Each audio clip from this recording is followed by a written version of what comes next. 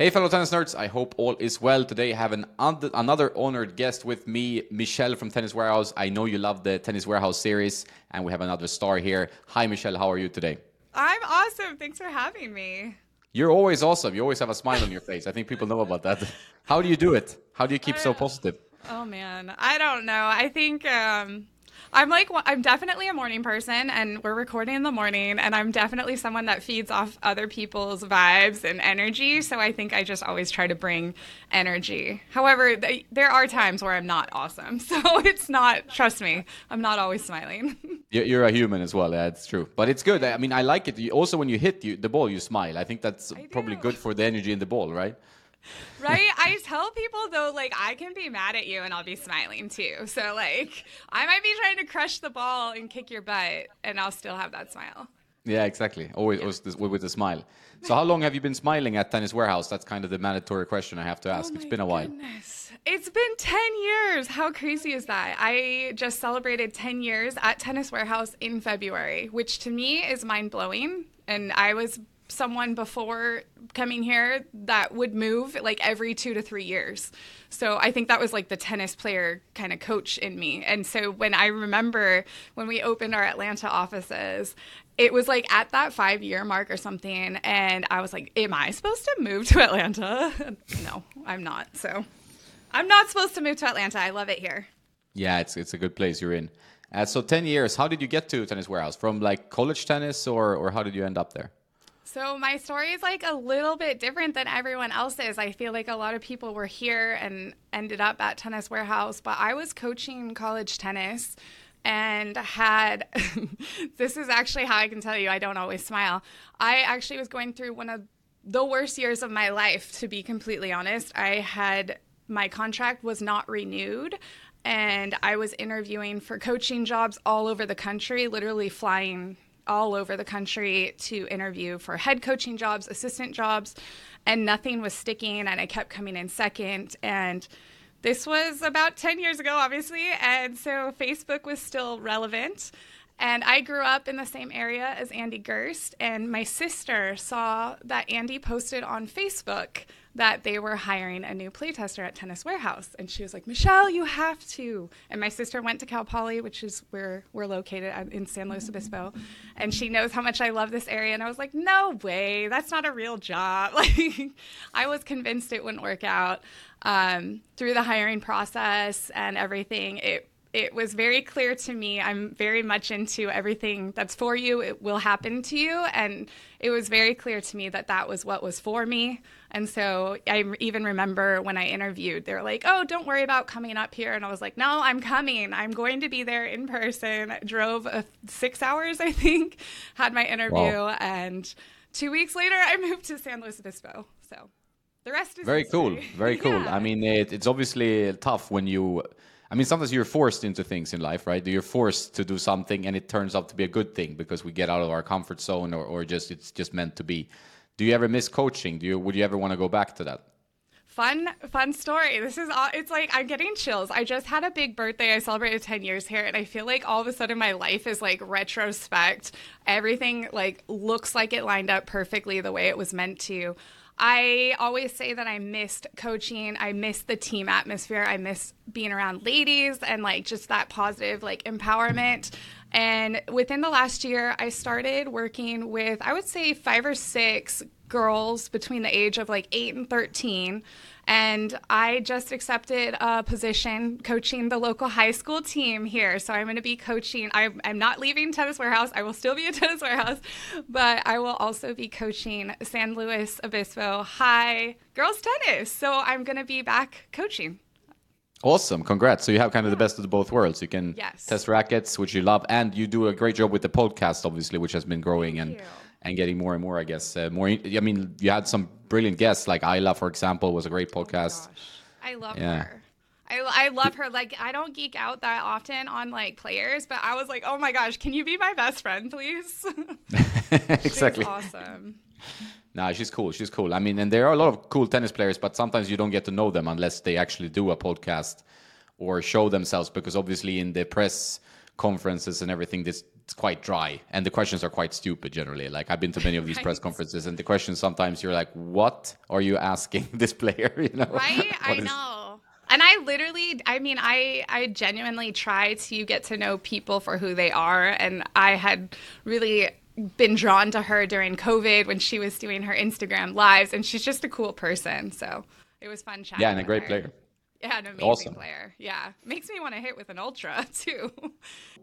Running the podcast, is that like something that's been outside your comfort zone, or you're always been like comfortable being in front of the camera, for example? Like, I mean, you've done a lot of the reviews, but was it always that way, or did you have to kind of grow into that role?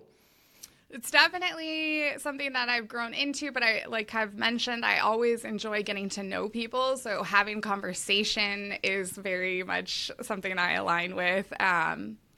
Some days it still makes me terrified, or I'll be like super nervous, and then I'll do it, and then I get really excited, and I just want to share with the whole building, like, hey, guess who I talked to? And I don't know if our listeners know, but we have a whole family of sports companies here. So not everyone that I'm close with works on the tennis side. So I can geek out about Isla, and they have no clue who she is, or like how cool that was. But they listen to me.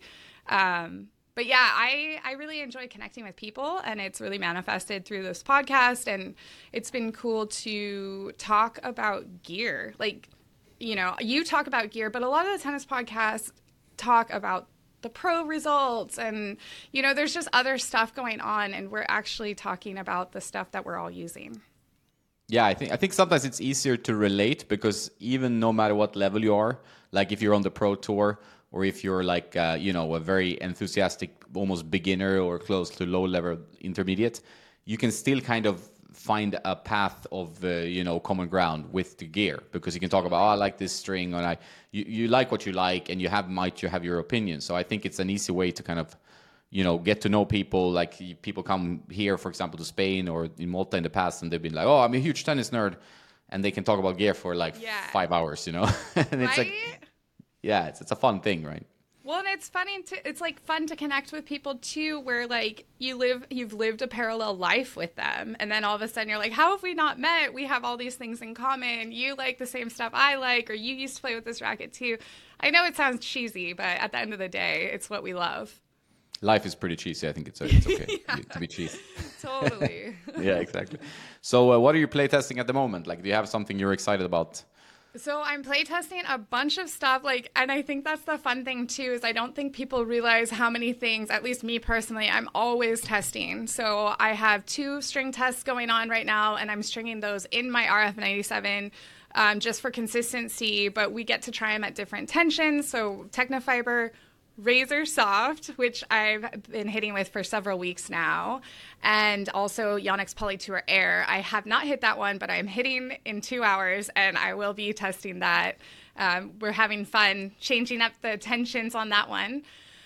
Lots of shoes right now. I'm kind of going through a little bit of shoe drama, where I feel like nothing is actually fitting my feet correctly. So unfortunately, the Diadora B Icon 2 got updated, and I have been struggling with that break-in.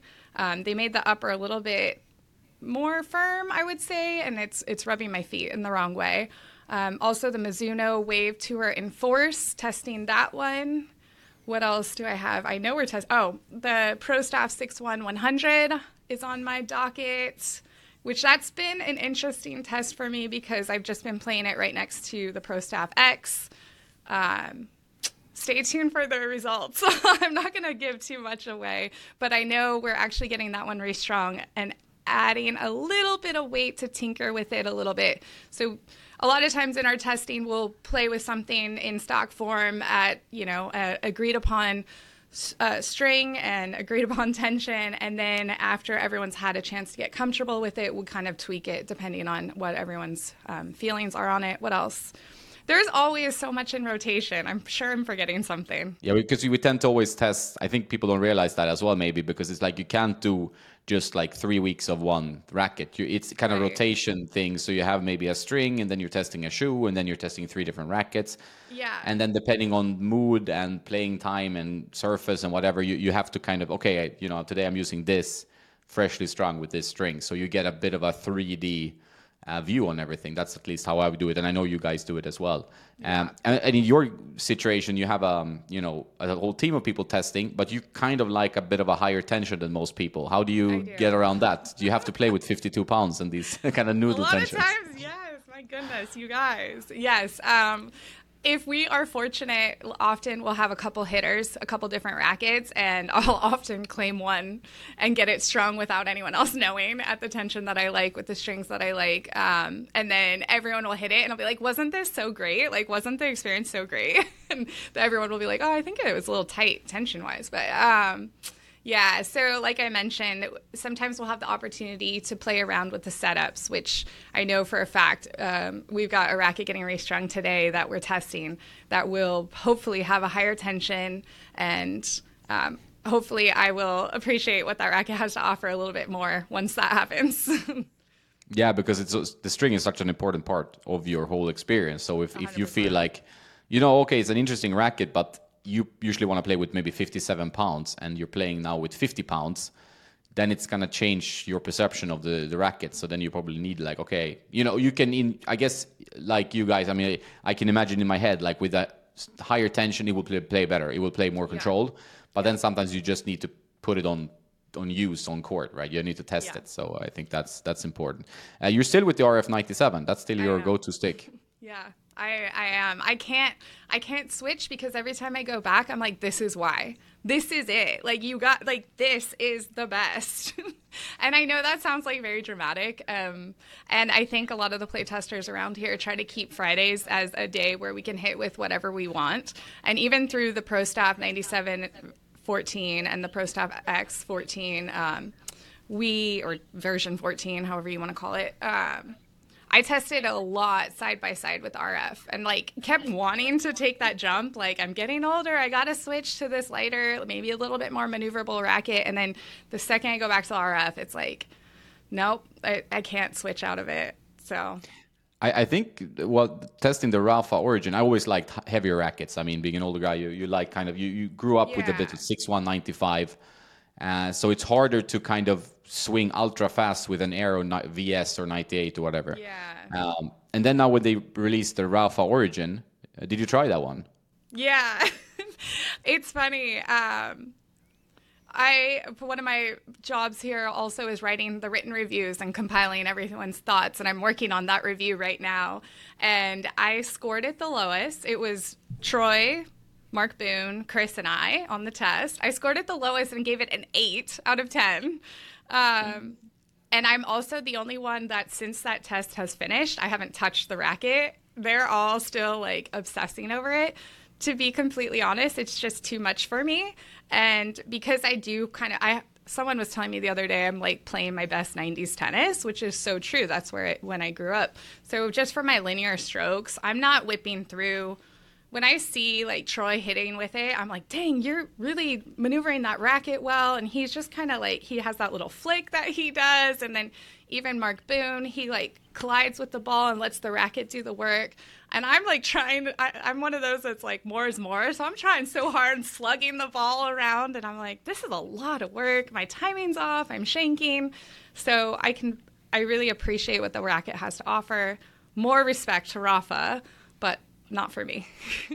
Yeah, no, it's a little bit, it's the swing path, I think, because this one, I mean, both RF97 and this one is heavy, but this is a large head size, open pattern, and not super open, but relatively open. So the ball will have a launch. And if you play more through the court, I mean, you will lose control, and then suddenly it's going to be tough, right? Because your timing has to be in that perfect nanosecond then, even more than the RF, I guess. Yeah, and I keep reminding everyone, it's at least 20 points higher than an RF on the swing weight. At least it's 30 points higher than some of my swing weights on my RF. So yeah, usually it's significant.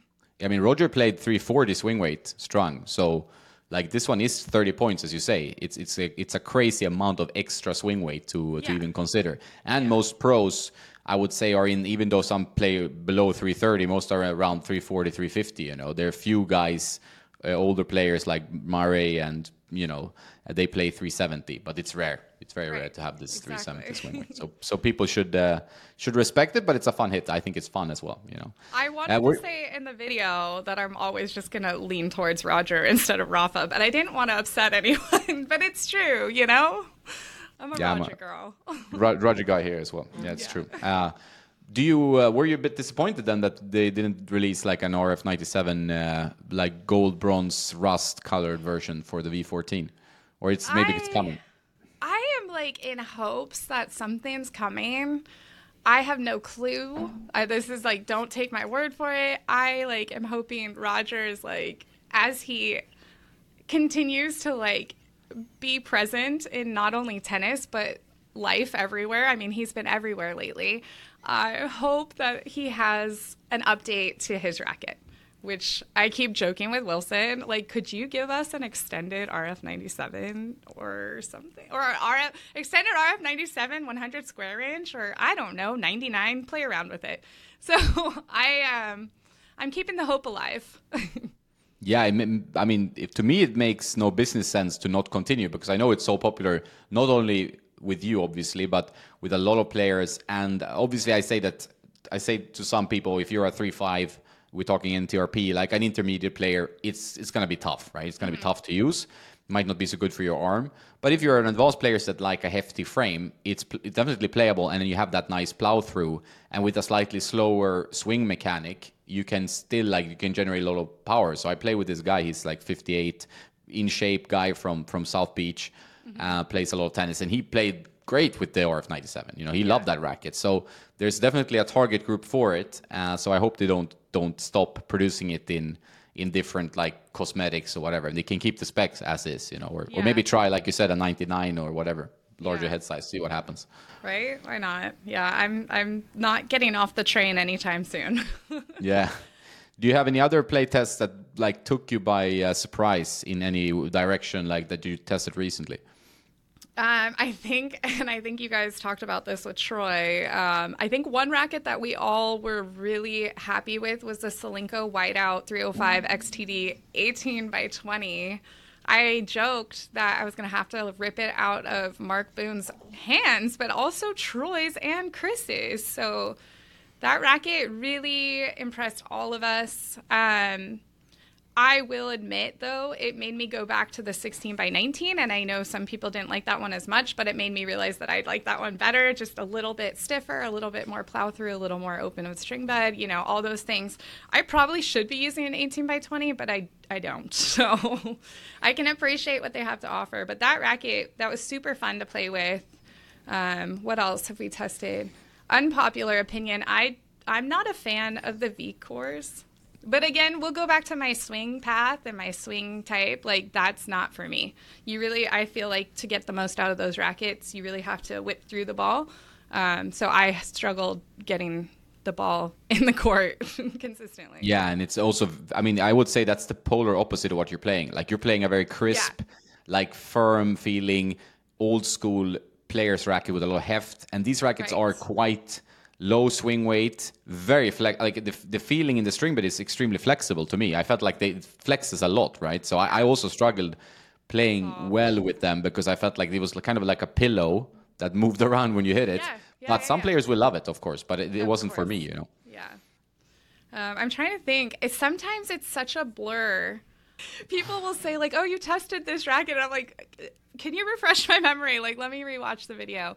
And there's just always stuff coming out, and then always stuff that we know is coming, and it's just sometimes you're like, wait, it's May, we've already had so many launches this year. But one thing I'm curious, sorry to interrupt you, is that the Pro Staff X and the 6-1, I haven't tried the 6-100, like, are they very different when you play with them? Like, the specs seem very similar.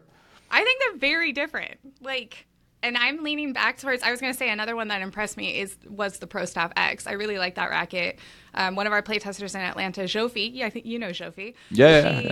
She officially switched to the Pro Staff X. So, and she's playing a ton of Alta matches and like kicking butt out there. I feel like at this moment in my playtest, they are playing very different, where the 6-1-100 is much livelier. And giving a firmer feel on contact, more power, easy spin, easy depth, but definitely a livelier option compared to the Pro Stop X, which I like what the Pro Stop X has to offer a bit more than, just because I need a little more built-in control. I don't need that lively feeling, even though I like it. No. I actually thought, like, for me, the Pro Stop X would have been even better with an 1820 for me, or 1620 at least. I felt like it's a little bit too open. The ball launches a bit, but I also like these more control-oriented rackets. So for me, it's like, since I don't neither hit with that massive natural spin, then you obviously want something that suits your swing style, of course. That's definitely. Yeah, that makes sense. Do you ever get tired of playtesting? Like, do you think like it's like, oh no, not another racket this week, or shoe or whatever? Shoes, I find sometimes is tough because it can be, if it's not a good fit for you, it's tough on the joints, maybe something like that. Do you ever feel that? Yeah. No, I enjoy it. At the end of the day, like, I get to come to work and test new products and talk about it and have an opinion, and it's super fun. And every now and then you have something super exciting or something different that has a really unique story. Shoes, sometimes it can get daunting. Like I mentioned, I'm playtesting a shoe right now. I had a hard hit last Monday and my feet hurt for the whole week. I tried to put my feet back in the shoe and I was like, I can't do it. I just can't.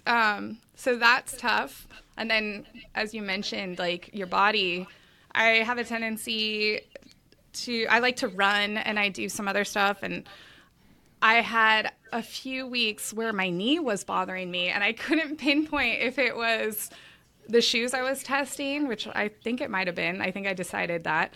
The running shoes I was wearing, I Peloton a bunch, so I was like, did I up my mileage too much? It was like all these things, and I couldn't figure out what it was. I think it might have been the shoes, though. Yeah, shoes can be detriment. Like, I realized, like, some brands suit my feet much worse than others, and vice versa, right? So then I'm like, oh, this brand again. We'll see, tough. Yeah, it's tough work, but someone's got to do it. Yeah, we got yeah, you it's guys. not so tough. Yeah, a lot of guys who I hit with, they say, oh, you're living the dream, man. I'm like, yeah, but I work a lot. So right, that too. Yeah, it's always fun because people. I mean, it is fun to test stuff, but it can also be, fatigue built in, or like some tiring, or you have to edit. I edit a lot and stuff like that, so it takes time. But you don't do any editing of the videos, or that you have a team for that, I guess? Goodness, we have an absolutely amazing video team. I have an editor who edits the podcast. He is awesome. He is like so dialed in with audio editing, video editing. His specialty is long form. But yeah, to paint a little bit of a picture, the video department's literally like right across the way. It's this massive room. I want to say we have at least 10 or 12 guys that just edit, shoot, do all of our video production. And it's cool because each person specializes in different things. So some people are really good at putting commercials together. Some people are really good at editing podcasts and long form. So we are very lucky because I am not great at that. I do manage our YouTube channel. So like, I'm working on playing around with YouTube shorts. I apologize. I'm doing my best on like editing and using like different apps to make them look cool. But honestly, the best ones right now are the ones where we're talking to you guys about gear. So we're going to keep doing that. Yeah, I think the audience, like what I've noticed sometimes with YouTube, if you stray too much from the core demographic of what they expect, they'll be like, I'm not here for this. I want something else. But then you as a person might like, oh, I would be interested to talk about this today. But then nobody cares, Right? So it's like, it's tough. I made Troy shoot some YouTube shorts the other day, and we were talking about the Synergy 98 from Prince, and it blew up. I was like, okay, here we go. That's cool. I saw those. That's nice. Yeah. And that was like, the price was insane, because I think partly that's like, because today a racket is semi-expensive, so you say like this $79 or whatever it was said in the video was like, wow. Yes, we're doing a YouTube short flash sale on that one. That's good. Yeah. Check it out, guys. You have a Prince racket in the background. It looks a bit oversized though. A little bit big. I grew up playing Prince, so I always can appreciate what the brand has to offer.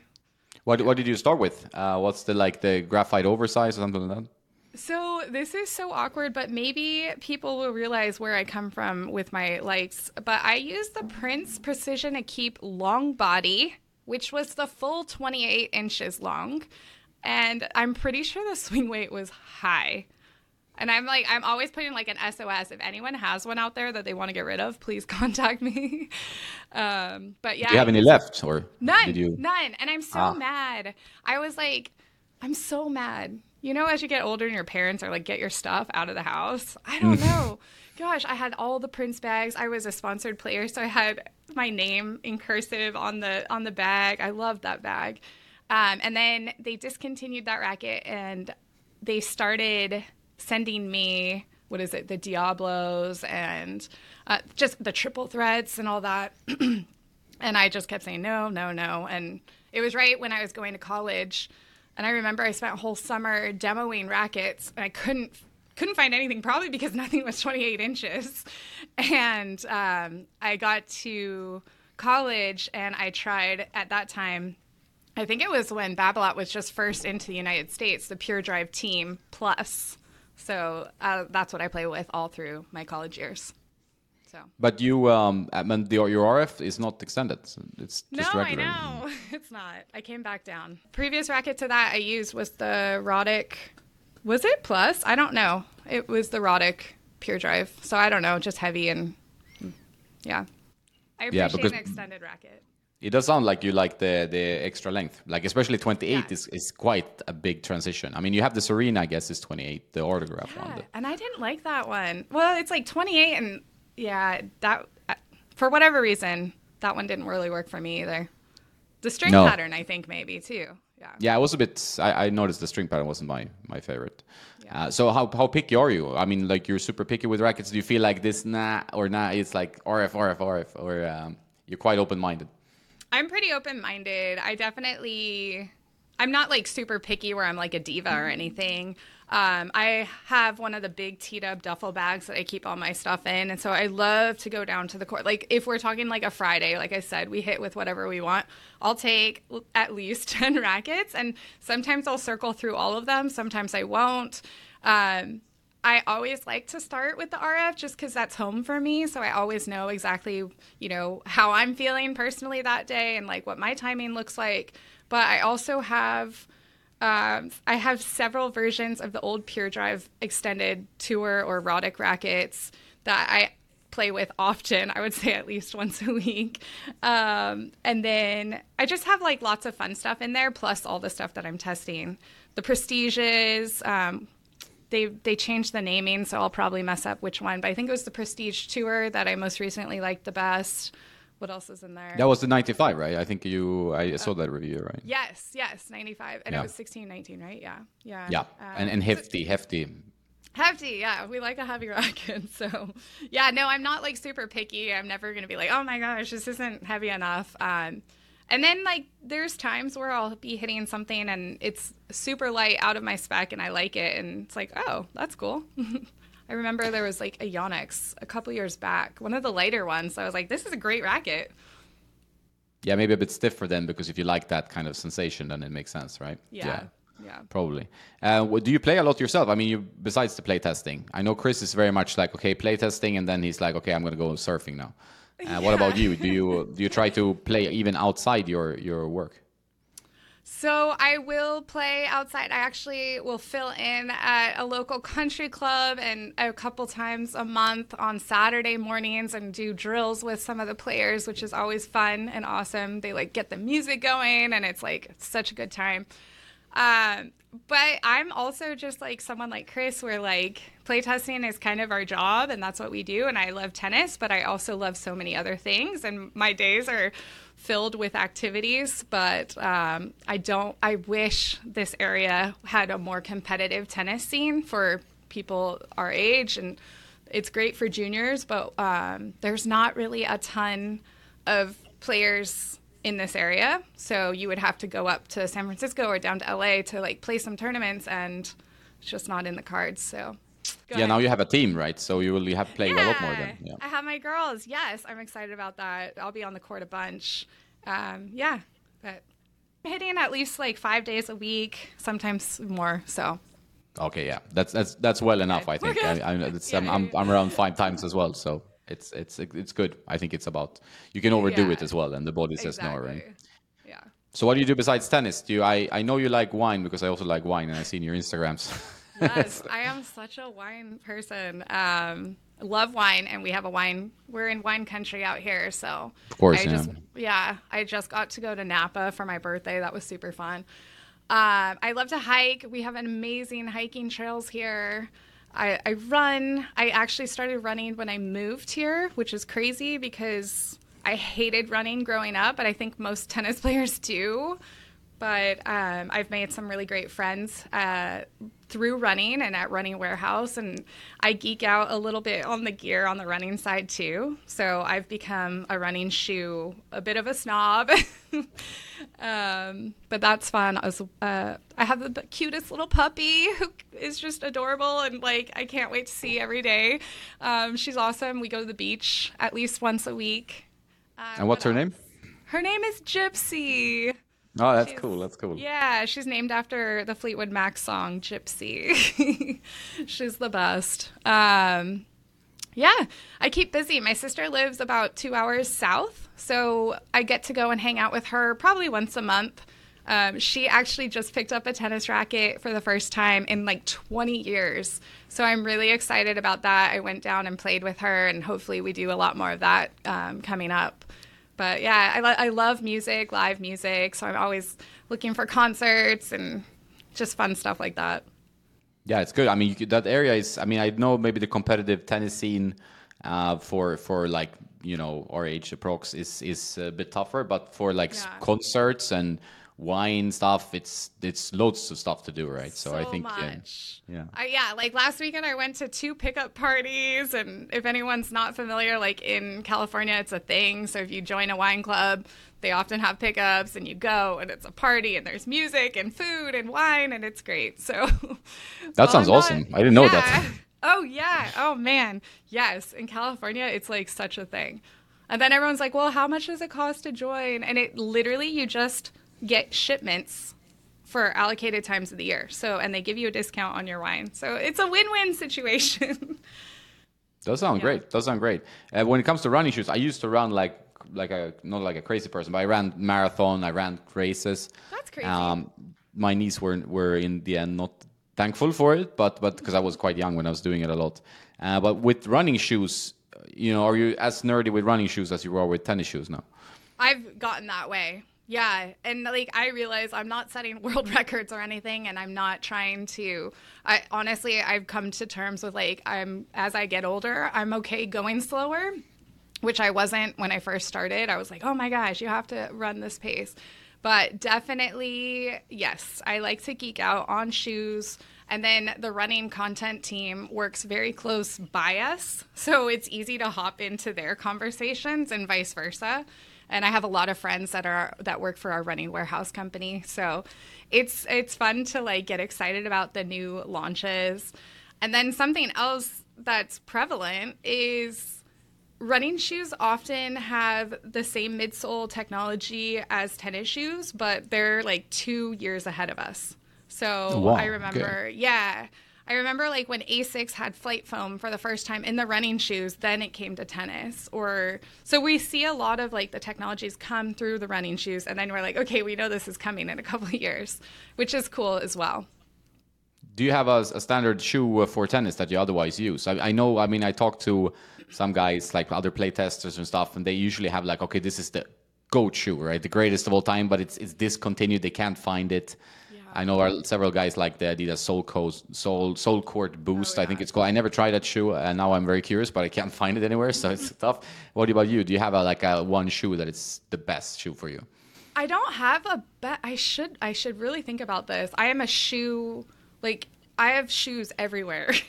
Like, if I come to work, I have like 3 pairs of shoes with me. So I definitely like obsess over shoes, but I don't know if I have an absolute GOAT. Right now, and this might be an unpopular opinion too, I love the Coco shoe from New Balance. And I think I was the playtester that liked it the most out of everyone. But I love the styling, and it's functional, and it's like, it's everything that I want. It's that 90s nostalgia that we keep going back to. Gel res is always good. Plus, they take color really well. Plus, I'm a men's sample size, so I always snag all the samples. And I have like that bright pink and black one right now that I love. What else? Adidas, on the women's side, they've really invested a lot into the women's company or the women's side of the company. And the Ava Court and the Stella Court are also great. Like, if a lady comes to me looking for a shoe, that's like the first one I would direct them to. Oh yeah, I heard the Stella is great. Like, it's a very good one. Yes. I'm actually going to some event with Adidas for the French Open. I don't know what shoes or whatever they're gonna do, but there's something. So we'll see. That will be fun. That will be fun. Yeah, I've never been to the French Open, so it's always fun to go to new tournaments, and that's a pretty big one. So it's like, I don't know why. Oh man. Yeah. Nice. That's exciting. But what about your tournament visits? Do you have anything planned? Like, I know we met once in Stuttgart. You were going around Europe a bit. That was fun. Like, do you have anything more planned, like around the States or in Europe or anywhere? I don't have anything planned right now. I'm always trying to like manifest something to come together. So I'm hoping, right? I'm hoping something. I have never been to the U.S. Open or the Australian Open. So eventually I got to get to New York and get out there. But no, nothing planned. I have we work with or pretty close with some of the pro players on tours, so it's always fun to hear what they like the best and then maybe plan a trip around that. We've been joking in my family that we're going to get my mom and my sister and brother-in-law to French Open. I think they said 2025.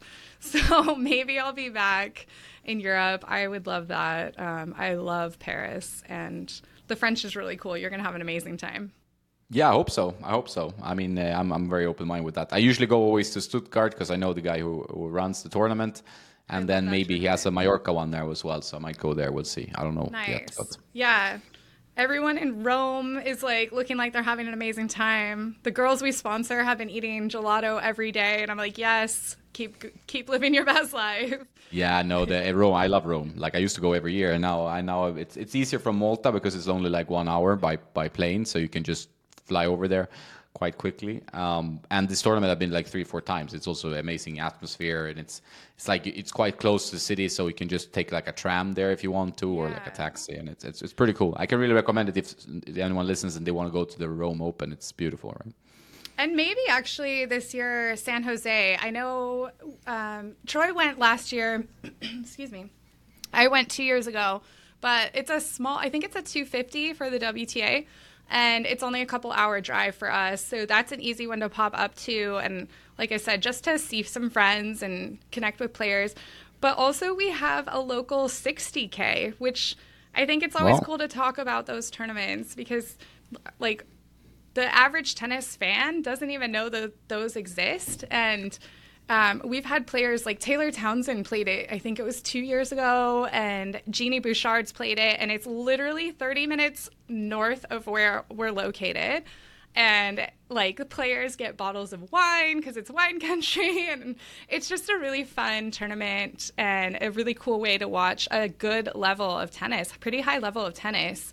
And yeah, it's a 60K in Templeton, and it's usually right after the U.S. Open. So I'll be there for sure.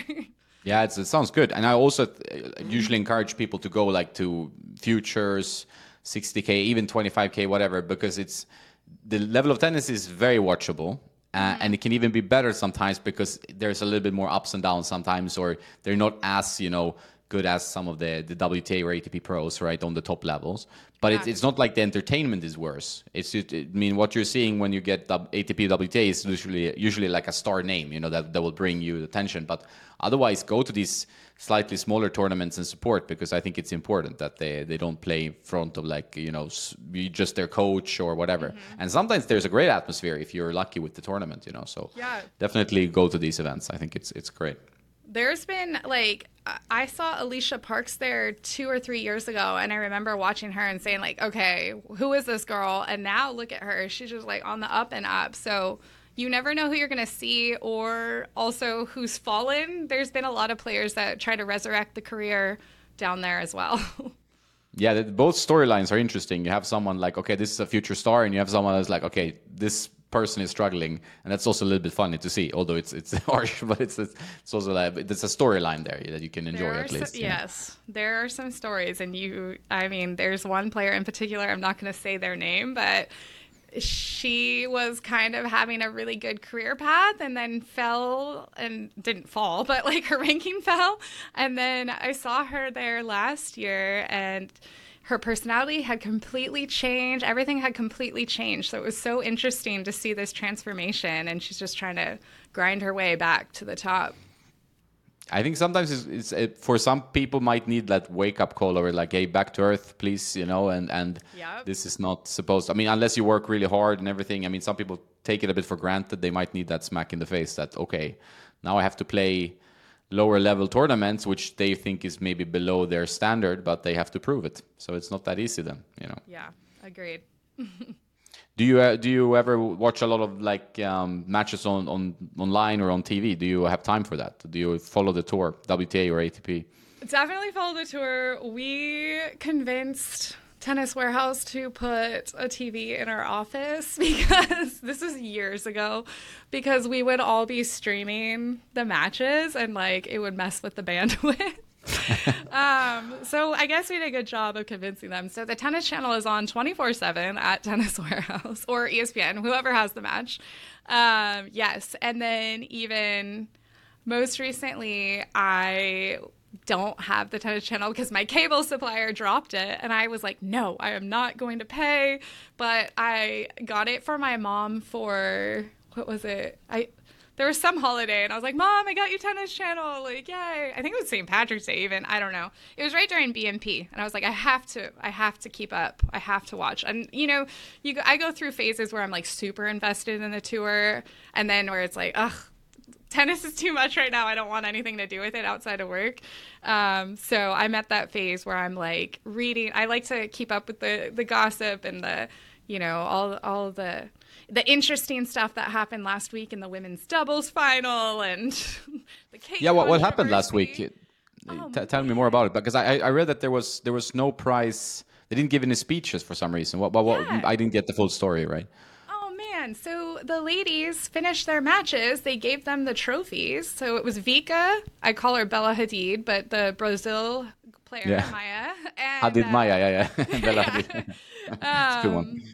Jessica Pegula and Coco, and they gave them the trophy, but they never gave them a mic. So that was weird. And then that was very weird. Yeah, and like even I think Vika tweeted after, she was like, I just wanted to say hello to my son.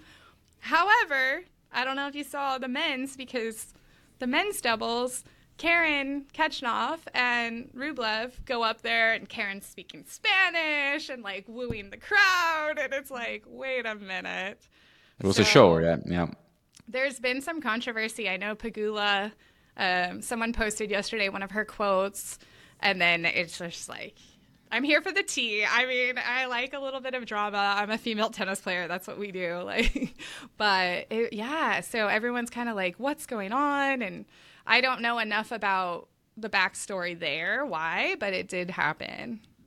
Yeah, maybe it's an oversight, or maybe it's just like, I don't know.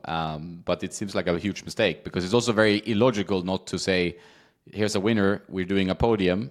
There's always mics. Even on lower levels, there's mics. So that's what Pegula said. She said, even in a 20K or 25K, you've got a mic and a trophy presentation. So yeah, it's maybe a shorter speech, but at least there's something. And here you also have cameras, right? So there's it seems like a completely strange missed opportunity to buy. Okay, we're not going to let them say. Maybe the whole mic system was broke. I don't know, but yeah, that's weird actually. But it's good that the organizers get a little bit of a slap on the fingers and what happened, Well, and everything's viral in social media now, so everyone's like, boycott Madrid, blah, blah, blah. And then the whole Sabalenka had a birthday and Alcaraz had a birthday, and Alcaraz got this 3-tier cake, and Sabalenka got this little sheet cake. Yeah, I saw that. Yeah. And also, like, a small thing can snowball because of media, right? So you never know, exactly. Like a small mistake or, someone just, don't care about that. And then like, boom, you suddenly have a whole press thing going on, and you're like, oops, that was not smart, you know. So you have to be very professional the whole way. How do you deal with like the social media part of like you now being, you know, somewhat famous in the tennis racket world, right? Do you feel like do you have to deal with a lot of like questions, comments, stress about answering questions? I mean, Troy seems to have like a very much like, I you know, reply to everything I see, you know, and I'm like, woof, I cannot do that. It's no chance. Right. Yeah. How do you feel about it? I have a different perspective. I've gone through some issues with social media in the past, and to be completely honest, my personal stuff is pretty locked up, and I don't really, you know, need it to be much more than people that I know and interact with. But I know Troy and I are on YouTube every day, and he does a great job of, I mean, like, Troy's like such an even keel guy, and then you got Michelle, who's like this emotional, like riding the waves. So literally, like, there'll be days where I'll be like, oh my gosh, I can't believe this person said that, let me at him, and Troy will just be like, it's fine, or like delete, like no big deal. Where I do really get upset or frustrated with people in general is when they attack my friends who are my coworkers. And I kind of always joke that if Troy gets to YouTube first, he'll delete anything bad about any of us except for himself, and I'm the same way. And it's like it's tough when you see it personally. You're almost like, oh man, were they right about that? Maybe I am bad at that. But there's like this mutual respect amongst all of us that, like, it's like family. Like, I can complain about you all day long, but once someone else says something bad about you, like, watch out. I'm very protective over my people. So for the most part, it seems like our YouTube channel has, I keep saying trained, but like the people on there have become really respectful and kind and actually have good things to say and add and ask, and we totally appreciate that. And I always say, like, if you have bad vibes, like, take them elsewhere. So yeah, I think so. But it's a tough thing to manage. I generally manage it okay, I think, but some days you have one nasty comment and then you have 4,000 positive comments, and you go like, That's the only one you can remember. I know. Yeah. I used to save the nasty ones, and I'm like, what is wrong with me? Yeah. No, because it kind of sticks in your head like some kind of weird glue, and you want to reply something, but then you're like, I should not encourage this stuff either, right? So totally.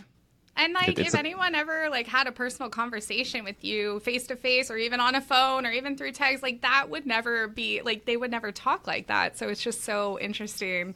But it's much easier 10 years later. It's much easier to shake it off now. It still always stings a little bit, but it's definitely, it was a learning process and a learning curve. I mean, I went through some downs with that kind of stuff, but I think I've got it dialed in now.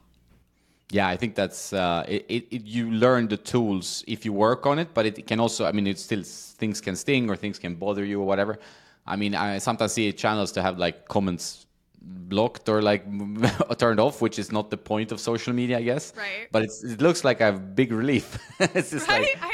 Upload and then just, okay, I don't have to deal with this stuff anymore. You know, if you're like a huge podcast or whatever, like Joe Rogan, they can just turn off comments. You know, they don't care. They don't even look at them. I know. I know. I joking. Well, like, I turn off comments sometimes just on my personal one, and my sister's always like, "Why'd you turn off comments?" I wanted to like say something, and it's like oftentimes when I feel like I'm saying something and I don't need anyone else to validate or, you know, anything. So it's such an interesting time that we're in with all of the social media, and it's like, if you're not doing it, then how are you growing? But at the same time, it's like, who cares? I don't know. It's definitely a fine line. One of our sister companies, they have comments approved, so they have to come in and approve all the comments, and I'm like, that seems daunting too. Like, I don't want to do that. So just be nice. No, that seems tough. Yeah, exactly. Yeah. I agree, and it's not that hard to be a human being, right? It's pretty basic stuff.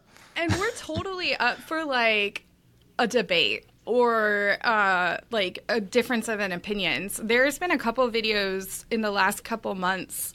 I know even with like the Nike Vapor Pro 2 and the Vapor 11, I had people telling me how incorrect I was. And I'm like, cool. No, I'm not. This is coming from Nike. But, and then there was something recently. Oh, it was the Origin. There was a big debate, and we're more than happy to debate. Like, we debate all the time in our office. That's kind of the beauty of it. That's actually how the podcast kind of came to be for me. It's like, we're sitting here talking about these things. How cool would it be to share that? So, like, feel free to debate or question us or be like, no, but do it nicely. Put a smiley face there. Exactly. There's always a nice way to do things, generally, right? Yeah. I mean, it's not that hard. Be kind. But it's always a curious question about people who are kind of in front of the camera or content creators, because you are in that space. So it's always interesting to discuss with other people that are in the same space. And for some, it can be a very mentally challenging, right, path to go through. Yes. But yeah, the less fucks you give, the better, I would say. I think that's where I'm at. Bye. Yeah, exactly. Just /ignore everything you can, if it's possible. So how does your day look like at Tennis Warehouse? Like, do you have like a few hours of playing? What do you do then? Like, create content? You work on the podcast? You do like one episode? How often for the podcast? So right now we're pushing out episodes once every other week. And honestly, like, my days look different every day, which is what I love. I could not do, like, at 8 o'clock we do this. I can't do that. You can probably tell just by the way I speak. I'm very, like, all over the place. So every day for sure looks different. Like, tomorrow we have a vendor in town, so it will be a lot about getting stuff done so then we can be in meetings. Sometimes we'll play test from those meetings where they bring us gear to try. But I don't know. I mean, like, today, first thing I do is check my email, check YouTube, check all kinds of things. I film product videos every Thursday, so that's like my Thursday morning, 8:30 a.m. I'm in the studio, like, working in front of the camera with a video guy, doing closer look videos or bag videos, or trying to just kind of share some knowledge in there. The podcast was something I added on to my plate. So it's been interesting trying to navigate it with everything, having a pretty full schedule already. So I like to batch record. I don't know how you do it, but I will spend a week where I'm recording a bunch of episodes. And sometimes that's really easy and great because then I don't have to stress out about it. We switched the cadence every other week because I was stressing out about it. And through COVID, I'm actually trying to rework the studio right now so I can get the playtesters back in the studio, because right now they can't come in based on size and mics and setup. But we know that everyone likes those playtester chats, and we haven't been able to have them. And as you experience, our internet's not great, so when we're recording. So, like, I would have to find 3 open conference rooms with internet and, like, go on a Zoom and record, and it became a nightmare. So we haven't been doing those. What else? I manage our pro team of players. So right now I'm working on getting all the girls' grass court shoes from our sister company in Europe to an address in Europe, not the UK. What else? What else do I do? I'm writing, like I said, I write reviews, so I'm working on that Rafa Origin review. I'm sorry it's delayed. Some people are slow getting their comments in. I won't name names, but it's not me. What else? I do descriptions on the website for shoes and bags, and I work on our bag line. Who knew? Like, it's fun. Like, this job has really evolved into, like, what I am interested in and what I like to do. So literally there's never a dull moment. And then you throw in tennis, and I like to go to the gym. So I'll make sure I get a gym session in once a day too. So it's just. And you have a gym on site, or? Yeah, we have a gym on site. Yeah, it's awesome. This building is filled with, like, athletes and people that are, like, so competitive. So, I mean, like, to the point where we know at, like, 12 o'clock who's going to be in the gym, and you're like, okay, I want to avoid working out in there because they're going to take all the bikes. But yeah. So It's a really awesome place to be. I keep joking, it's a big kid's job, and it works really well for my lifestyle, and I'm interested in all the things that we get to do. And if I'm not, I kind of start doing something else that interests me. I think that's great. I think that's also very good. I think that's, the way you should, if you can see it. Like, I mean, and that's what people should aim for. Because if you have a lot of variety in your job. So, right, okay, today I can fix this, I can write this, I feel in the zone. And then you then you hit 2 hours, and then you can do something else you feel like you want to do. So you can control your workload a little bit on your timing.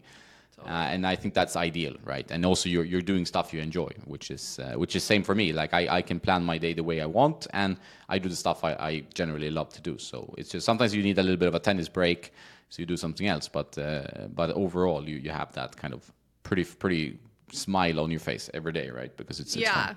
Definitely. And like today, I'm hitting at 12 with Mark and Troy, and we're going to do some 2-on-1s. And like I mentioned, we got some rackets restrung. I have new strings to test. So those are really fun hits too, because it's like super interactive. Not only are we working together and like trying to get a feel for everything, but we're playing tennis. I mean, at the end of the day, I think like Chris always says it. It's like if a bad day at work is like you still got to go hit for an hour, like, okay, like let's rethink if it was a bad day or not, kind of thing. Yeah, and it's a huge stress reliever, right, to play tennis. Yeah, I've definitely gone through ups and downs, and at the end of the day, I always just fall back on gratitude and like being able to do. I mean, I never thought a job like this existed, and to be able to just kind of have fun, and I don't know, tennis is. I'm so thankful for the sport. That's great. That's a beautiful way to put it. Were you from a tennis-playing family from the beginning, or how did you get into tennis from the start? No, I love this story, though. My parents wanted to learn tennis, and they were racquetball players. So I grew up down in Los Angeles, a big tennis boom in the 90s, and they ended up getting an hour lesson, and they split it. So they took a half hour, and then I took a half hour. And the rest is kind of history. I was really grateful. I am really grateful. I am thankful. I literally grew up alongside like Lindsay Davenport and like Pete Sampras, Michael Chang. Like these were the players that were just a couple years older than me. So tennis was such a big deal. Like Robert Lansdorp and Jim Pugh and like it's just I feel like I don't know how to not be in the world of tennis. Like I tell people, like the one thing I know and I always know is tennis. Like no matter what's going on in the world, I got tennis, So from there, it just kind of evolved. And my parents really allowed me to be passionate and never pushed, but I asked for more. So they gave me more. And I became an academy kid when I was 16 and all that. So it's definitely been obviously a very relevant story to my life. Yeah. Did you want to go pro? Like, were you aiming to go pro since you went to academy and everything, right? So I wanted to play college tennis. I did definitely want to do that. I've always been a late bloomer, and I still hold on to that story. I think I'm just always just a little bit behind everyone. And I definitely wanted to go pro. Like, that was the dream, always, always, always. And I played a few ITFs in college, outside of college, after college, and to be honest, it just wasn't in the cards for me. I didn't have anyone showing me how to do it. I didn't know how to do it. I didn't have the money to do it. I'm not saying I don't have the skills. I think I would have done fine. It's a grind, though, and I'm not the most.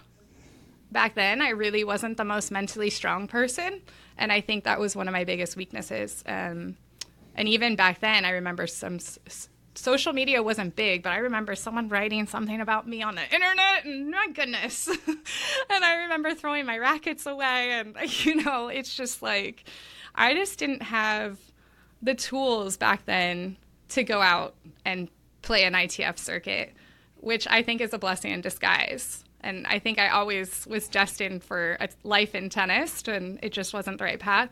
And I'm big on, recreating your dreams. And I pivoted a few times. I'm still pivoting. I think that's a very important skill to learn how to pivot, because life rarely turns out the way you expect it to be. I mean, sometimes some tennis players grow up in a bubble, usually maybe a rich bubble, because tennis is a very costly sport, especially for parents of tennis kids. And then they're like, their ego is well wrapped in some tinfoil all the way through. And then reality smacks them in the face at some point, or they become like top 10 players and they have to wait for reality to smack them for a few more years, But it's a very insulated little bubble you live in as a tennis pro. Yeah. And sometimes it's nice to have it burst early, because I think you understand reality a bit better. That's my feeling. And also from talking to loads of tennis pros, both very successful ones and ones that quit, whether they were 200 or 150 or 500 in the world, But it's a tough grind also to be a tennis player. Mentally, it's probably the toughest. I think it's tougher on your mental side than maybe on your physical side even. It's so tough to travel and expect to do good results. And if you don't, you have that kind of pain, like with the coach, with you, until you play the next match. And then that keeps going, that kind of game. Well, and I probably shouldn't say this, but because everyone thinks I'm just always smiley and nice, I can be an absolute nightmare on the tennis court, because growing up that way, you hold on to, I will 100% admit I created value in winning and losing. And if you lose, depending on who's around you and who's helping you and everything else, you're basically told that you're not worth anything. And okay, you lost. Like, get out of here, go start practicing, get back on the court and win the next time. And even like you said, through the podcast, the amount of people at all the different levels that you finally realize, yeah, everyone loses. Like, everyone but one person is losing. Like, everyone. And I have done a lot of self-work. I sound like we're in therapy now, but it's kind of therapy. It's the tennis nerd therapy hour. Yeah, we could start a thing. Yeah. But like, even just not being so mad at myself because I missed a forehand.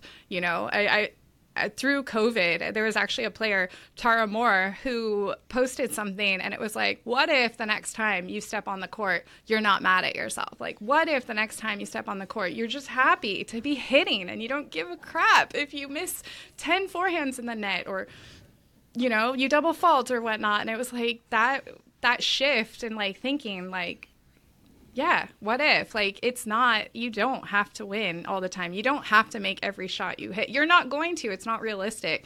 But to carry that value in winning, losing, making shots, it's exhausting. Yeah, and I think the negative self-talk, which I've been masterful at myself, and I think Same. A lot of people are in tennis, I think it's obviously very harmful because you talk worse to yourself than you would talk to even your worst enemy, right? So, 100%.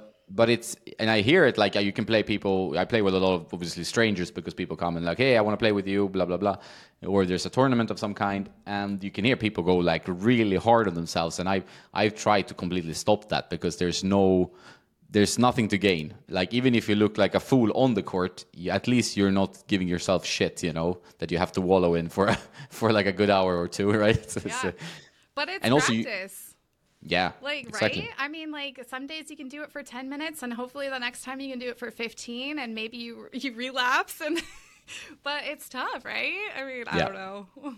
It's tough. But it's, I think, mental, like having like a mental trainer, coach, or doing some work as a tennis player, any sport obviously, but individual sports I think are tougher than the team sports.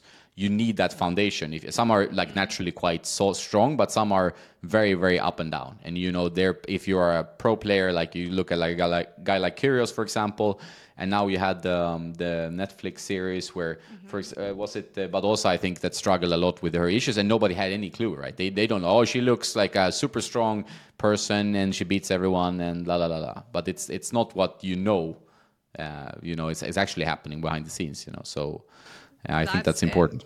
You hit it on the head, and it kind of full circle. That's why I'm so excited to be working with up and coming players, because I want them to feel the most confident they've felt all day on the tennis court. And I don't care if they're hitting the ball perfectly or if they're missing, or I just want them to be able to like think through things. And I want, I that's honestly, and it feels very like, oh my gosh, this is your life kind of thing. But it's like, this is an opportunity to share what I love about this sport with some young ladies. And hopefully they step on the court and they're super stoked. And most of them probably will never be pro, or most of them probably won't even play college tennis, let's be honest.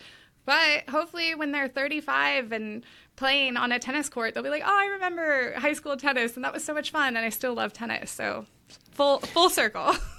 Yeah, and it's also kind of your, you have a chance to instill some good values and some like life learnings as well. I mean, I think it's usually when you coach a team or a player or someone that's young, it's not your job always to make them the best player ever, because that's tough. It might not be in their cards, like you say, or they might not be naturally talented or whatever. But at least you can do the best you can with giving them good advice to handle life. You know, that part, totally. Hopefully you can go for. So make them like strong women, independent women, and then if they are good tennis players, who really cares? Like, I mean, they might care, but in the end, it's not the end game, really. Totally. There's actually someone traveling on the WTA. I think he gets invited by different players to tournaments, who literally is just like a self-confidence coach. He's not, I mean, he can play tennis, but he's not better than them. He's not experienced more than them, but like, he's all about building them up. And it's kind of cool. I met him at BMP, and he's like the loveliest personality. And I met him at a dinner, and the next day he saw me on the practice courts, and he was just like, came straight over, gave me all this confidence, like so kind. And I'm like, we need more of that. Yes, we need the good coaching and the practice and the hitting, but we need more of that as well. Just saying. Yeah, I think so. I think that's great idea. I think like if you're a serious pro player or an aspiring pro, I think investing in a mental trainer or some therapy even, or whatever, you know, I think it's much more valuable than many other things you can maybe put money on, right? I mean, you need your trainer, you need your stuff, but I think that foundation, whether it's for a period or traveling with you, whatever, depending on the wallet you have, but I think it's very helpful. Because you're going to handle the losses better, and you're going to win some tough matches when you are thinking you're losing. You know, I think that makes sense. Yeah. So worth. I think we're going to see more of that. You know, I guess Iga Świątek was one of the first players who actually brought, like, I mean, at least to spotlight that she has a mental trainer. Right? Well, and I love this debate also. I have some friends on tour. I have some friends that are married to people on tour. I have some friends that are coaches to players on tour. And it's always such an interesting conversation when you talk about these players and how, yes, we know they're playing a lot of tennis, but what is the breakup of their work week? Are they putting 40 hours on the court? Is it 20 hours on the court? Is 10 hours in the gym? What's the other 10 hours look like? Like, what is it actually?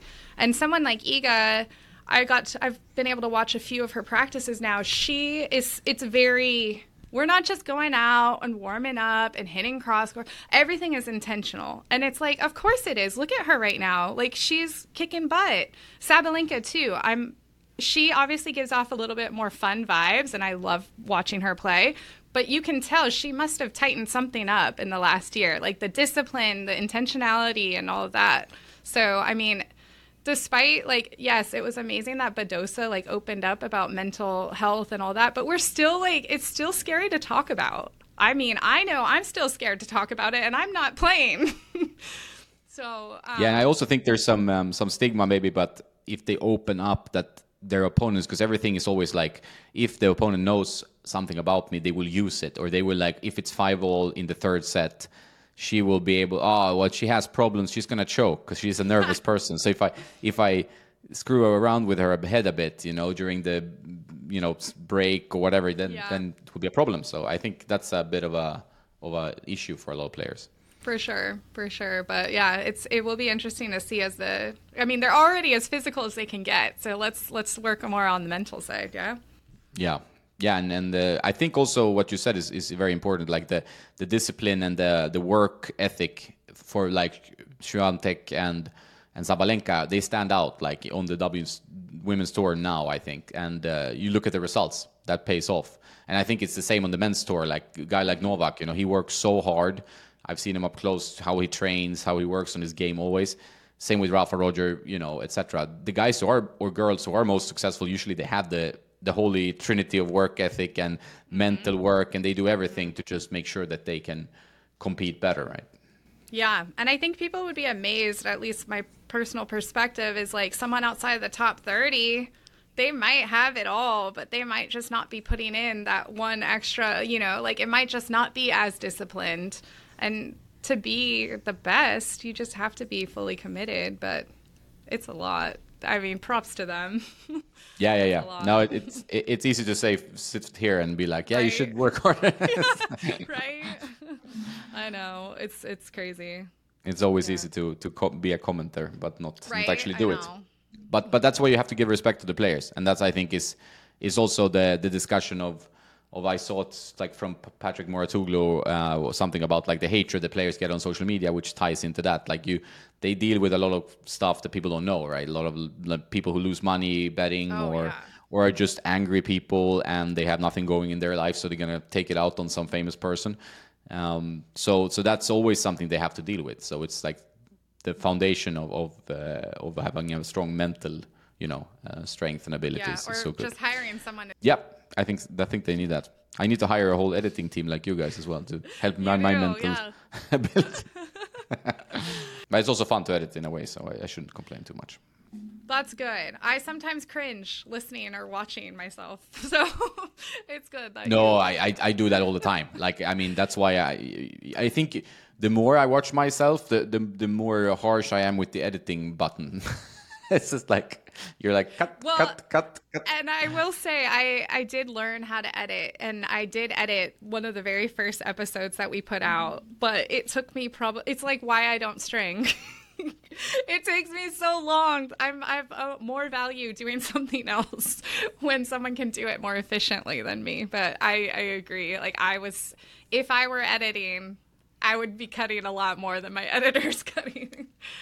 Yeah, I think that's healthy actually. Maybe that you're not editing yourself. I think that can maybe detract from the actual product. Totally. Might rethink that. Yeah, exactly. You get an intern. Anyone out there interested in?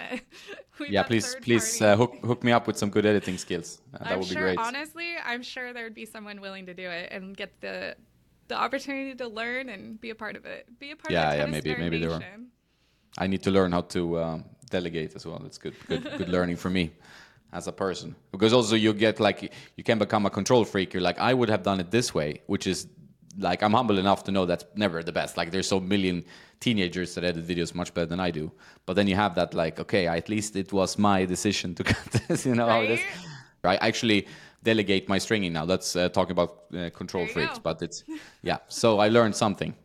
And it's a lifesaver because sometimes you know how it is. You bring a duffel bag of 10 rackets. That's me pretty much. And then you have someone who wants to try. Oh, do you have the new Aero and the new Pro Stuff and the new E-Zone and the new? And I'm like, all right, I'll bring them. And then you have 2 bags to the tennis court. And people be like, what?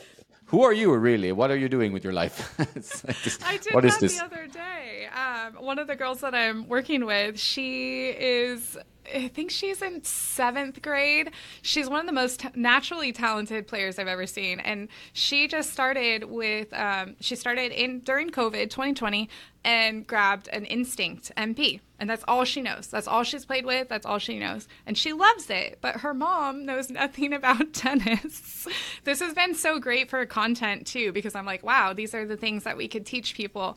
Her mom texted me one day and she's like, Isabel needs to get a second racket. She had 2.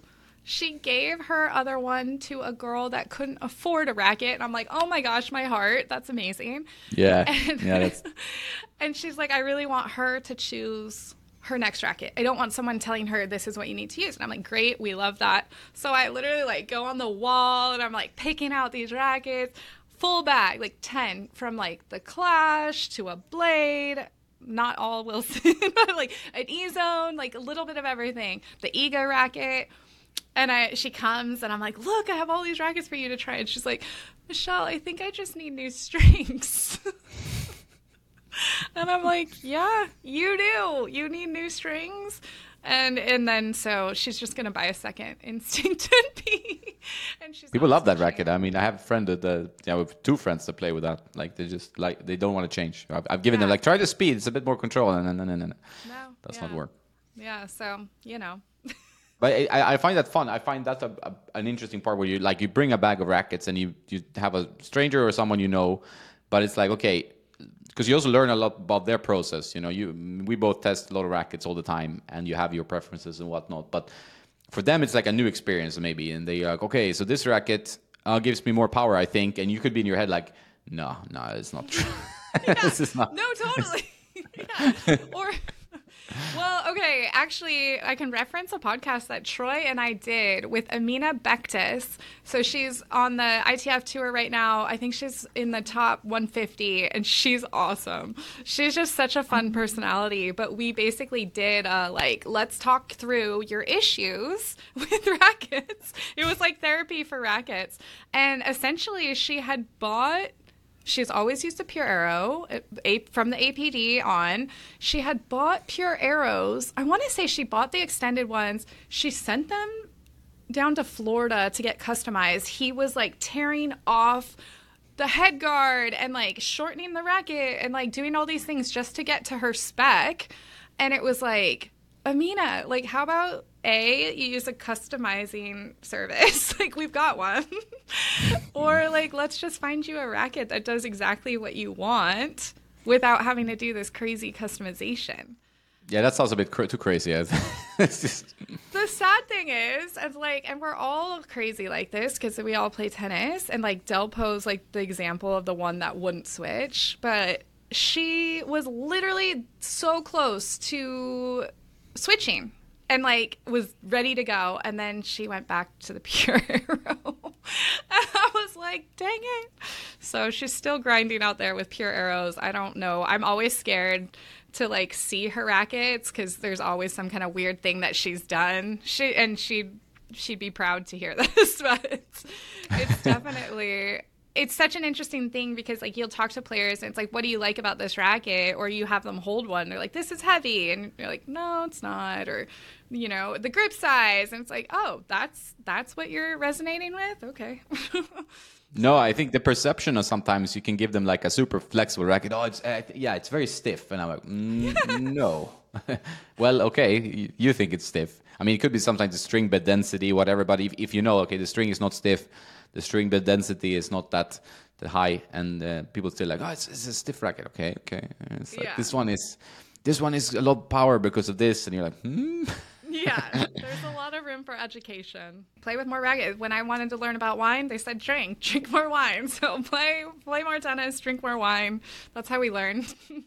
Both ideas sounds very good. Right? Drink wine and play tennis. It's not in combination maybe, but generally aside, I think it's first tennis, then wine. Do you have a favorite wine around the region there? So this area specifically, like where we live, is known for their Pinots and Chardonnays. Yeah, the Pinot Noirs, yeah. A lot of Pinot Noir, a lot of Rhone varietals, ironically, since we're not in France, but a lot of that. And I've had a lot of fun learning. So the big trend right now in California seems to be the sparkling. Obviously, it can't be called Chardonnay. It can't be called Champagne because it's not coming from the Champagne region. But like the Prosecco Cava style. It's a lot of wineries just adding bubbles in the way that they do to like their Chardonnay blends or just different white. Not so much Prosecco. It is more of a champagne for Cava or Prosecco, but yeah, it's been interesting, which is fun. And then so you have the wine taste and then bubbles on top of that kind of, right? Yeah. So it's not like And then I'm into like these pet nats. I don't know if it's a thing outside of California. It's basically the natural way to carbonate wine. So they put everything in and close the bottle and it naturally carbonates. So it's like a softer carbonation, but it's really fun. There's been a lot of like experimental wines doing that kind of stuff around here. So yeah, I'm in a cab phase right now because I went to Napa. But What about you? What's your favorite? No, I mean, I like a lot of different wines. I mean, Spanish wines, they have very good wines here. I mean, not exactly this region because it's not really, but the Riviera del Dueros, for example, are very good around here. And then the Rioja, if you go up north, but they're also, like, they have them, of course, across Spain. So Spanish wines are very good. I would say Verdejo white ones.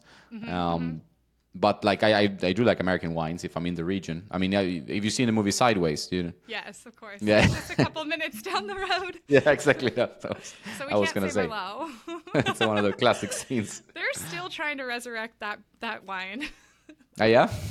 No, that's a great. I mean, Paul Giamatti, what an actor, right? But it's a rough concept, but it's very funny. You know, it's like people get into the wine a bit too much wine for the good stuff. Yeah.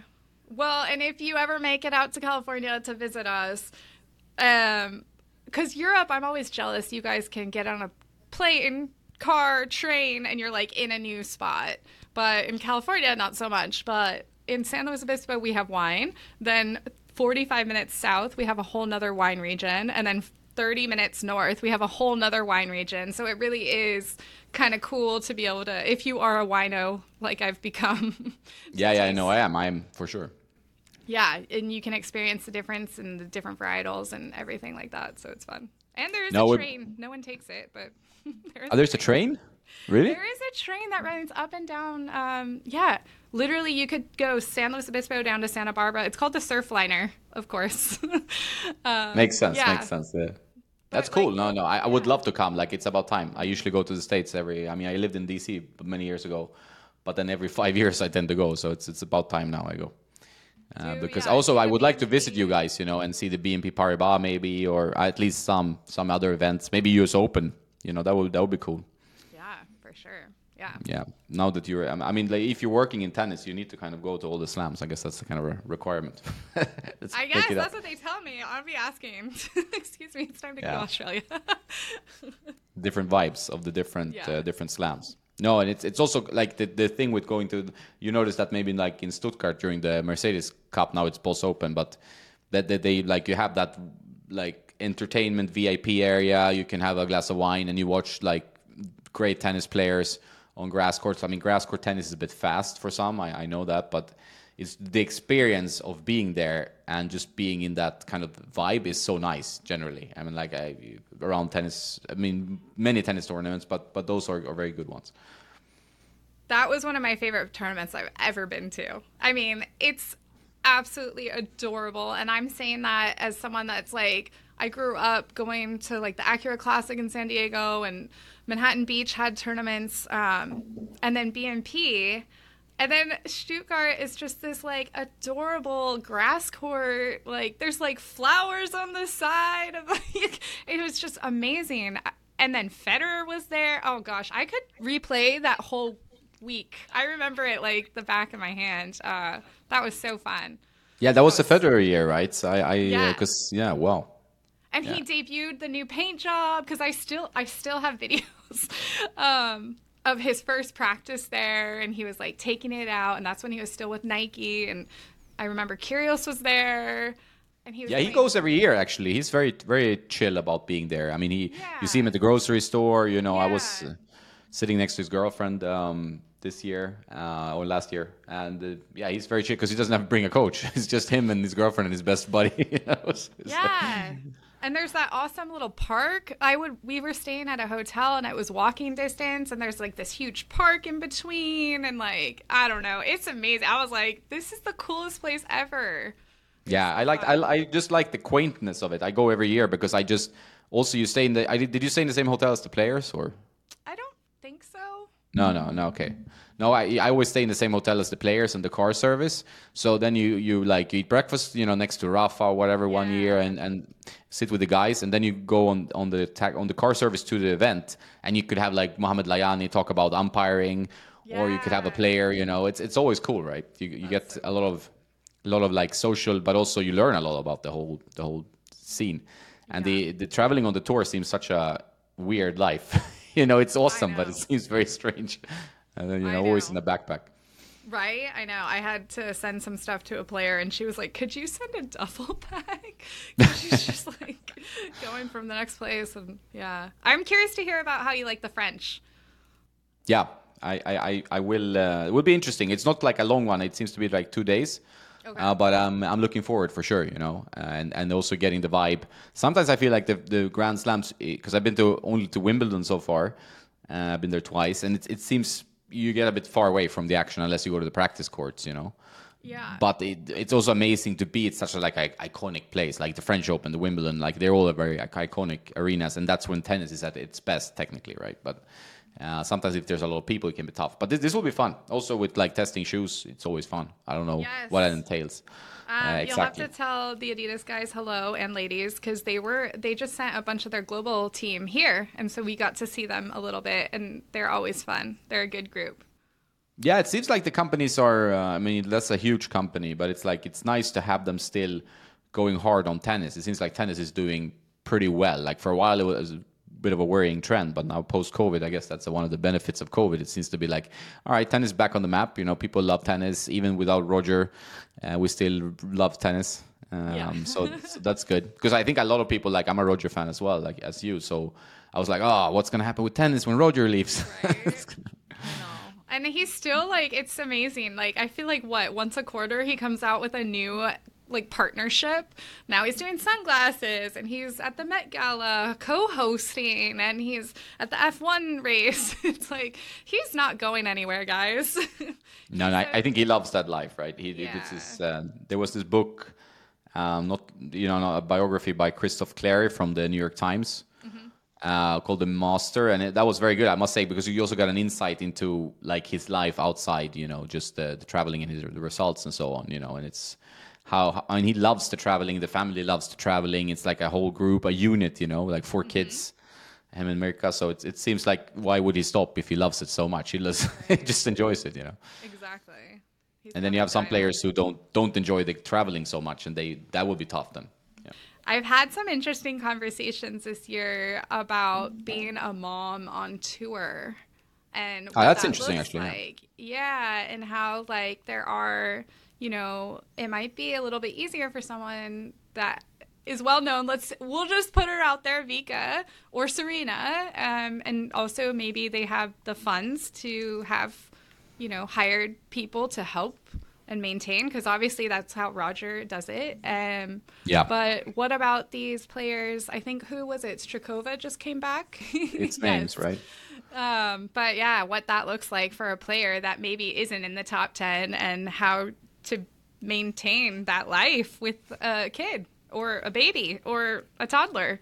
So, and like, is there potential for more support from the WTA or the ITF, or, you know, what does that look like? Is there I've heard there's childcare at the majors, but I think that's it, or maybe like a couple of the bigger tournaments.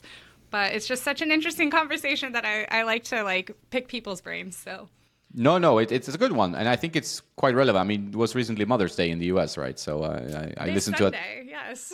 Yeah, exactly. So I listened to a Theo Von podcast. That was pretty interesting. He talked a lot about Mother's Day and the celebration of mothers, you know, and how we should, you know, celebrate them generally, not only on one day, obviously. That's quite important. But I think it's an added complication. I mean, tennis life is already difficult. Like, you have to travel, you have to pay all your expenses, you have to have your coach, physio, mental trainer, whatever you have in your team, or if you can afford. Like, it's so difficult for anyone outside, you know, the top 100 on any tour to really sustain a good living. Like, you can make some money, but it's a struggle. Like, you need to cut corners with the cost. And imagine then if you have a kid or two or whatever, right? Then it's like, wow, what are you doing? Partly you're gone, because it's not going to be easy to travel with the kids. So that's a very difficult, you know. Yeah. They need to do, definitely.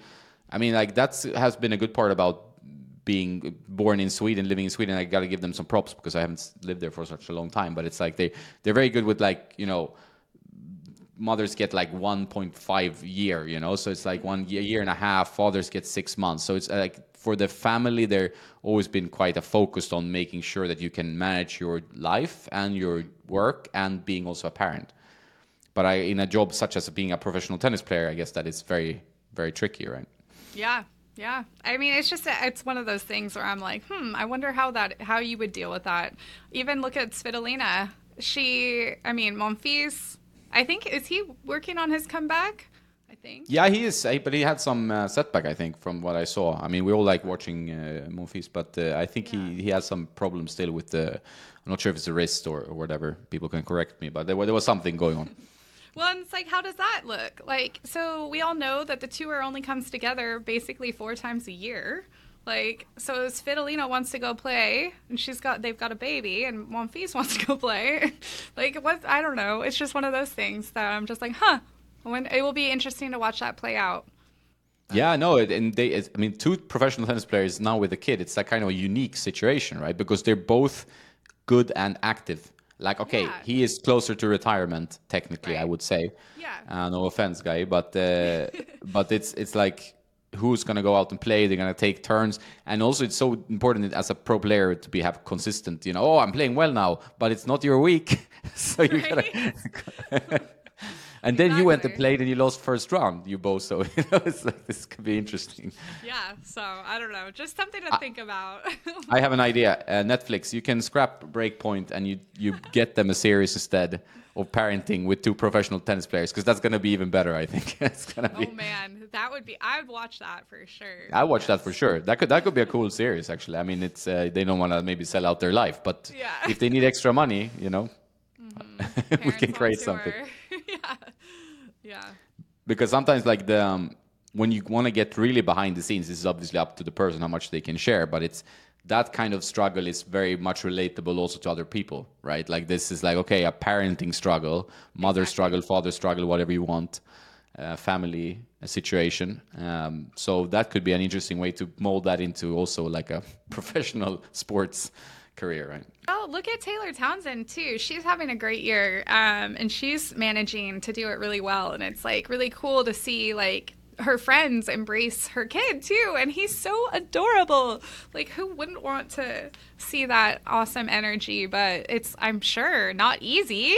Like, the fact that she's coming back from being a mom, being pregnant, and all this, and like just breaking off. I love her story, so I'm just always in awe of her. But yeah, it's definitely something that I think if we like took a peek behind the door, you would see there are more moms out there than we realize, and a lot of them aren't making a ton of money. They're surviving on tour, but I wouldn't be able to say that like they have enough money to keep a coach, keep a husband, or keep like this whole team on tour. So it's always interesting.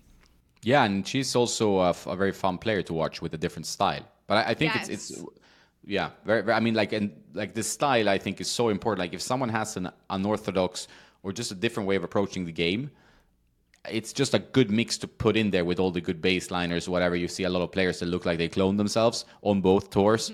And it's so nice to have just like that extra spice, whatever it is, a Tiafoe or Townsend or whatever.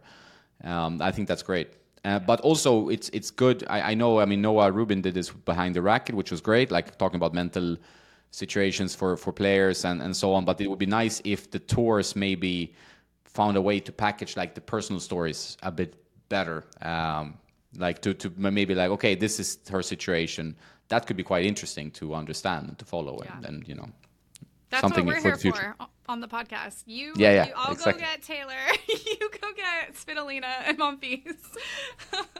Yeah, but it's good. I think it's great for your podcast as well. Like, you had Ayla on, so now you don't need more characters. I know. Because I think you learn a lot. Like, I mean, some players are not so open always to being behind a mic, but I think it's changing a bit because they realize also like this is part of their job and a part of their extra value they can give to people, but also to themselves in terms of like maybe deals or just getting their name out there a bit more. So I think maybe we'll see that more, and also more openness with podcasts because you can speak freely for 2 hours. It's not like a snippet thing, so. Yeah, Riley Opelka is sharing with us all of his insider. I keep hearing about, well, I listened to one, but he does a good job of being open. Yeah. Craig Shapiro, maybe. Yes, that was. And then apparently there's a new one that he unleashed some information about Madrid. Yeah, he's a guy I would like to talk to at some point. Obviously, not easy, but I like. I mean, you might agree or disagree with what he says, but it's also kind of refreshing to have someone who's just like, bleh, Yeah. I mean, even Daniil Medvedev is like, bleh. It's just all right. That's what he feels. He just says no filter. That's quite refreshing. Yeah, no, it's definitely refreshing. So you're gonna have Opelka on or no? No, actually, no, I wish.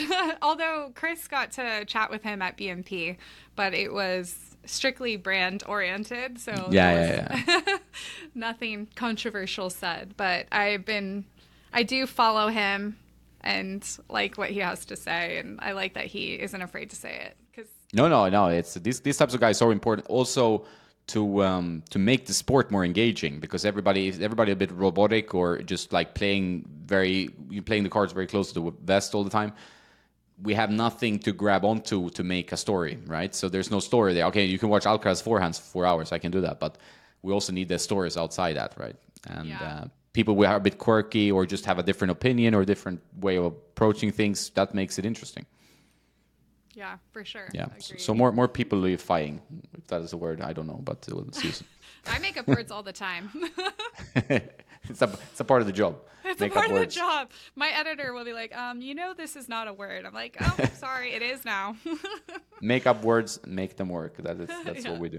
Make it work. All right, Michelle, I'm going to also go to our tennis court now, so this is about time. It was very nice talking to you, so we could probably talk more, but we'll do it soon. Yes, come visit us, and we'll plan in-person stuff too. That would be great. Like I could make a really cool vlog like that. I think people would really appreciate that, seeing how you guys, you're a bit like behind the scenes tour, but also some hitting and stuff. That would be fun. Yeah.